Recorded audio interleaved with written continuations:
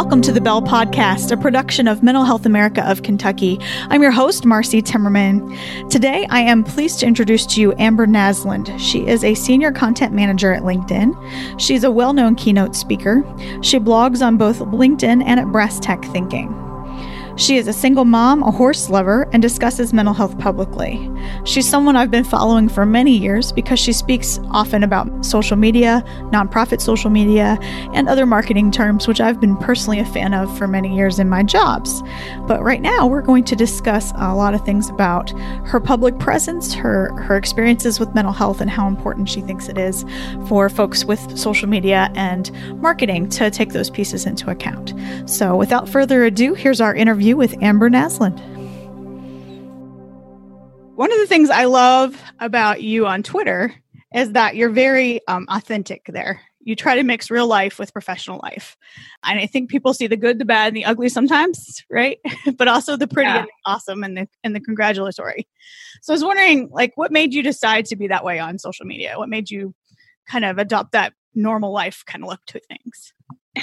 I'd love to say it was a super strategic and conscious decision, but I'm not sure that would be honest. I think it's actually just sort of the way that I approach any kind of communication channel. I guess I don't see a whole lot of purpose in veneering things too carefully, mostly because I think I'm drawn to people who are also really open and authentic. So I think I try to be that myself, but also like attracts like. So if that's kind of how I operate, hopefully I'll draw people toward me that are similar. But what's been interesting along the way is that even though I don't know it was a conscious decision at first, over time, some of the most positive feedback I've had from people is that it's like, oh, gee, I feel like you're so approachable, or I feel like you're so real. And maybe part of my small purpose on the planet is for other people to feel less alone in being who they are. So I like that I can maybe give people a little bit of a nudge. So it's like, see, look, I can show all sides of me and it's still okay. And so can you. And I don't expect everybody to be as brazen as I am all the time, but maybe it encourages somebody to be a little bit more open or a little bit more honest about something. And we could all probably use a dose of that today. Especially during COVID-19, right? Yeah, knowing that we're all parenting in a pandemic and things like that. Yeah, exactly. It's whatever group. Yeah. Yeah, that's exactly it. I mean, life is messy on a good day, and it's like messy is all get out right now. So I think people being able to say like, hey, we're all struggling. We all have things that are hard. We've all got stuff going on. Seeing that in other people makes everyone feel a little bit less like a disaster themselves. Agreed. And we get that feedback here at MHA. I'm sure you've seen some of our posts because I retweet them myself, of course. Since I'm the executive director, I have to do that, right? Yeah, it's like an occupational hazard. That's kind of your job. Yeah, just kind of who it is. But one of our goals is mental wellness because everyone has a brain, everyone has feelings, and everyone has mental health. It might be good, bad, middling, somewhere in there each day. But we all have it, right? We don't have to be diagnosed with an illness to need mental health help. And so it's kind of what we look for is for folks to realize, you can take care of your mental health and maybe prevent illness in some cases. So. Absolutely. That's a huge, I think, passion point of mine is that we're so careful about preventative health in almost every other aspect of our lives. We go get our annual physicals, we go to the dentist for a checkup, we do all that stuff. But somehow we wait until we're in crisis to believe that mental health is something that deserves prioritization in our world. And I very much view the therapy that I do, surely those things were restorative in terms of, helping through traumas or difficult experiences, but they've also been very preventative for me over a long period of time, just as a proactive measure to take care of my mental health. It's as important to me as, getting out and exercising or making sure I get my blood work done like I'm supposed to. So I think it's really important. And the stigma around that is difficult for a lot of people to get their head around because it's mental stuff isn't stuff we can see or touch or feel in the same way. But I think it's every bit as important to our overall well-being. I'm glad to hear you say that. Thanks. It means some of our messaging is resonating with some people who are authentic, which is great. So Very true. That's why I bring up the authenticity is I feel like, we used to talk about marketing and branding being authentic or not, right? If you're all polished and shiny, it's maybe not a great thing for your brand. You have to be real when times are tough, right? I'm seeing some brands do that. So it's interesting that, what works for people works for brands sometimes too. And for nonprofits, especially like ours, being authentic is the key, I think, to reaching people. So there's no question that people are drawn to the brands and organizations that can show their humanity through all of that. It's so easy to get caught up in the trappings of everything being so perfect and polished and carefully scripted and architected, but that's not how humans work. We're messy and we're not linear and we're multifaceted. So hopefully by seeing that, even in the brands and companies that we choose to do business with, aligning our values to those things means working with companies that we like and being able to see a little bit of the people behind the logos is an important factor. That's true. Do you think that social media and marketing have a role in mental health as a whole, like the good, the bad, concerning, or the things you see that are good, bad, concerning? Yeah, yes, is the short answer. The longer answer is social media as a medium, as an avenue is inert. It is what we make of it. So it's the technology that underlies it can be used for good or evil. And we all see it used in a number of different ways. I think we as the citizens who populate social media have a responsibility to think about the impact of our words and our actions and the way that we treat people and the way that we show up in those channels, because words have power. And I think it's really easy to feel the anonymity behind the keyboard and how easy it is to pop something off without thinking about it, without thinking about the downstream implications of what you say or to whom you say it. And all you have to do is turn around and look at the impact that words and actions have on people on social media all the time, from bullying to doxing to cancel culture to all kinds of things that are just really, we have short wicks and we have short tolerance for, and that's not always a bad thing. I think there's a time and a place for the power of having these channels be exposing of really bad actors, but that's a double-edged sword, and it's really easy for that kind of thing to come back and bite you. So I think we have to take care with that and be a bit more thoughtful. I think when we were first all navigating the social media world, our excitement overtook our responsibility sometimes. But as these things are now just part of the fabric of how we communicate, we have to be conscious of how we use them, whether that's from a marketing standpoint as a brand and how and what we say to our market and community, or as individuals and how we interact on a very either personal level or a broader level if you happen to be someone who has an audience and a platform. And that's, yes, the reality is that as you build presence and platform, you do have an obligation and a responsibility to be careful about how you use that. And I think the importance of that is only growing, not shrinking. And all I need to see that is how my 13-year-old daughter is influenced by what she sees and watches on social media, and how important it is for me to have conversations with her outside of that, to check in on her mental health, to make sure that she's navigating these channels carefully, that she's being kind and compassionate and thoughtful about how she communicates with people. So it's part and parcel to the whole thing. And I think we'd all be a little remiss if we didn't remember that. What have you learned through your own experiences with adulting, life, etc., being open about, struggling with maybe mental health issues here and there, as every adult does, again, underscoring that. So is there anything particularly that you've learned through all of that you want to share? Yeah. One of the most enlightening experiences for me was, I don't remember how many years ago this was now, 6, 7. I had the wild and crazy idea the woman who organizes the TEDx event in Atlanta came to me and was like, I'd really like you to come do a talk. And we started talking about some really, mundane, I guess, topics about it. And what ended up coming up was mental health. And she asked me whether I'd be willing to share some of my stories and experiences around that. And I confess at first the idea scared the pants off me because, why wouldn't it? It's sort of an exposing, vulnerable thing to talk about those things in such a candid way.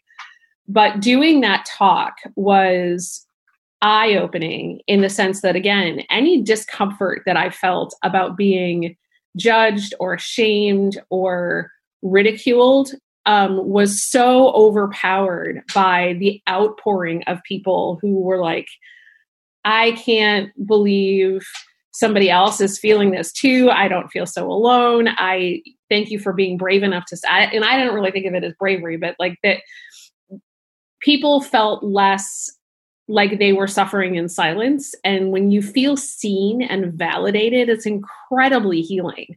So I think what that told me was that the upside to being open and shining a spotlight on some of these things as a society is really important to reducing the stigma we hold around mental illness. Because if one person does it, then maybe 10 people do it, then hundreds of people do it.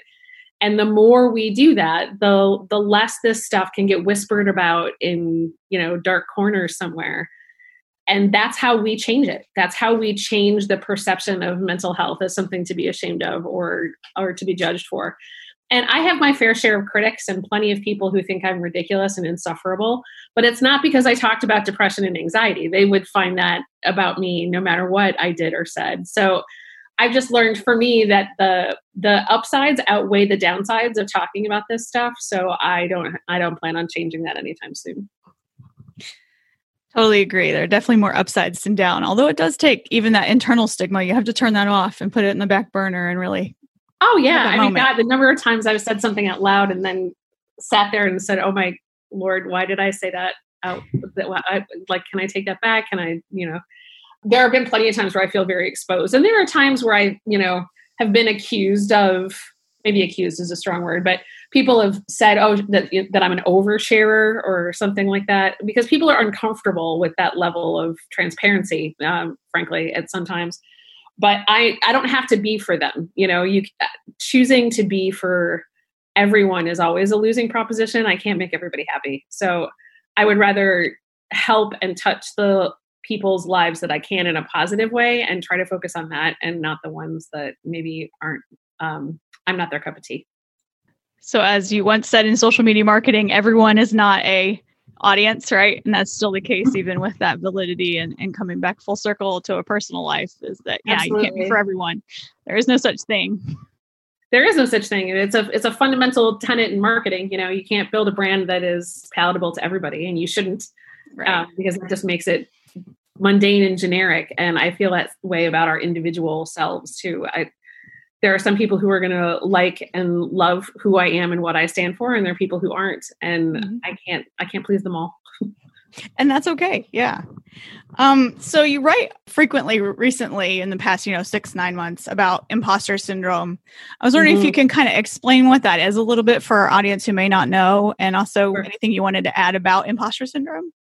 Imposter syndrome it's an actual psychologically studied phenomenon, identified as such as imposter syndrome back in the 1970s by a couple of researchers, one of whom was a woman named Pauline Clance. And Dr. Clance and her colleagues studied this, did a bunch of research around people who were feeling overwhelming feelings that, despite evidence to the contrary, which is a key part here, despite having evidence to the contrary, that they constantly believed that the work that they did was invalid, or that it was sooner or later somebody was going to find out that they'd been just like faking it all along, or that they were a complete fraud. And all of this had just been, all of their success had been due to luck or a fluke or some beneficial swing of circumstance versus all of the hard work and effort or talent or capability.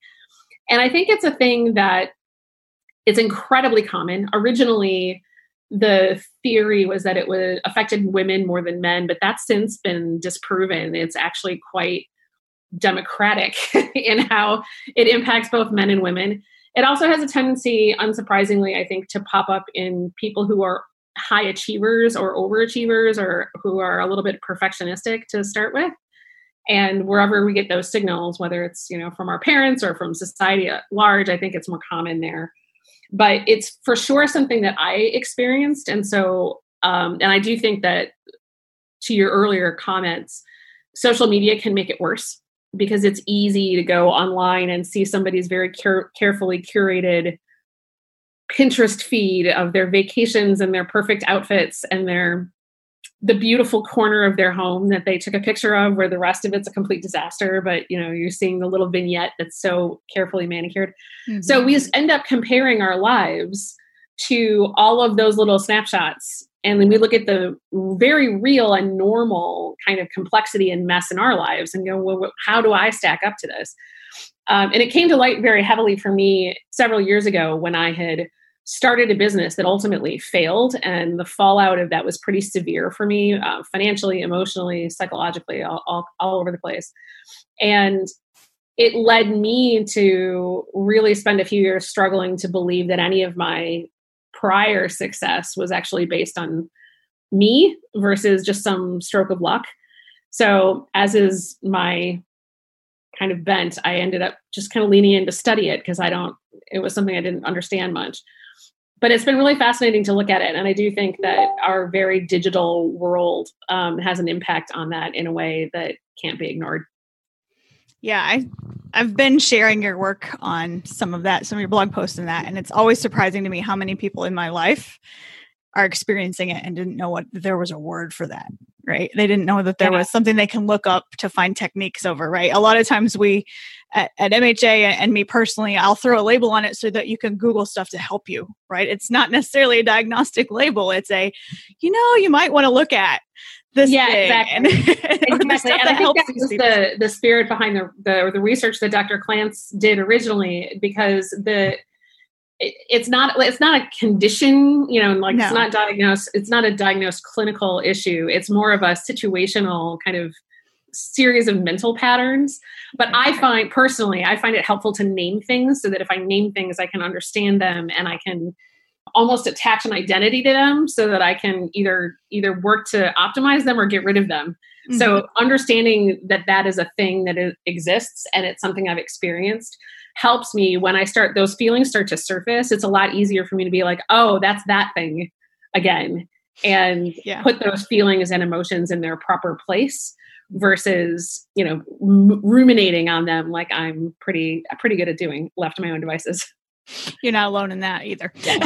So no, you're right. It's good to be able to say, stop that thought process. That's clearly this issue. And this is why I know that and that kind of thing. So right. CBT sort of a little bit of cognitive behavioral therapy aspect to it. So exactly what it is. Yep. So I would be remiss if I'm in Kentucky and don't ask you about your horse and like what your horse riding is and things like that. I know I will get questions if I don't ask. So. No, that's great. Yes. So my daughter and I are avid equestrians. I've been riding off and on since I was a kid. And my daughter is 13 now. She's been riding for 7 years. So she's been, almost 7 years. And it's very much, that is definitely a mental health thing for me. That is my escape from the reality of the world. It's the most analog thing in my life. I can go and stick my phone in my tack trunk and close my laptop and just be with my horse. So my daughter and I currently lease a 10-year-old warm blood named Furrow. He's owned by a young woman in our barn who's off at college right now. But we spend a lot of time at the barn. It's kind of my happy place. And we compete in hunter jumper, which is a discipline some people may know about, meaning that we, jump horses over fences, basically. We have this thing called the Rolex 3-day event in sadly in Lexington. Yes. Yeah. I'm so many horse events were getting canceled this year, but it's definitely, like I said, it's definitely a mental health thing for me. I will never be an Olympic caliber rider. I actually have to work pretty hard to be like decent at it. It's not something that comes super naturally to me, but I love it. And it's something I'm happy to be mediocre at because it gives me the escape I need from my normal day to day. So we have a horse here in a barn about 15 minutes from our house. We're very lucky to be close by and we're there probably 4 or 5 days a week. Cool. And that definitely underscores that self-care doesn't have to be something you excel at, right? It could be something you're just mediocre at as long as you like it. The funny thing is that's so hard for me. The overachiever person in me, I'm used to trying so hard to be the best at whatever it is I choose to take on. So it's been an adventure for me to embrace the fact that writing is difficult for me as a skill. And it's not one, some kids get on a horse and they have natural talent and it just shows. And I am not that person. So I have to work really hard for every little bit of progress that I make with my writing skills. But I also find that to be very gratifying, because when you do put in the work and you feel the progress, even as difficult as it's been, it's very rewarding. So that's what keeps me coming back. Yep. There's no imposter syndrome when you have to work that hard, right? Yeah, right. Because you know already that you have to work for it. Yeah. That's awesome. Well, thank you for taking your time to do this, really. And of course. Appreciate it. Well, that wraps up our interview with Ms. Naslund. I hope you will check out our show notes to find her and her great information all the time. Thank you for listening. Remember, this is a production of Mental Health America of Kentucky. If you find yourself needing additional information and resources, please don't hesitate to reach out to us through our website at mhaky.org. Thank you to Jennifer Longworth, our audio editor at Bourbon Barrel Podcasting. And thank you to Adam Sokopoulos, creator of the theme music for our podcast. You can find both of their links as well in our show notes. Donations are always appreciated at mhaky.org to keep this thing running. There's no health without mental health. We hope you'll take care of yours. Have a good day.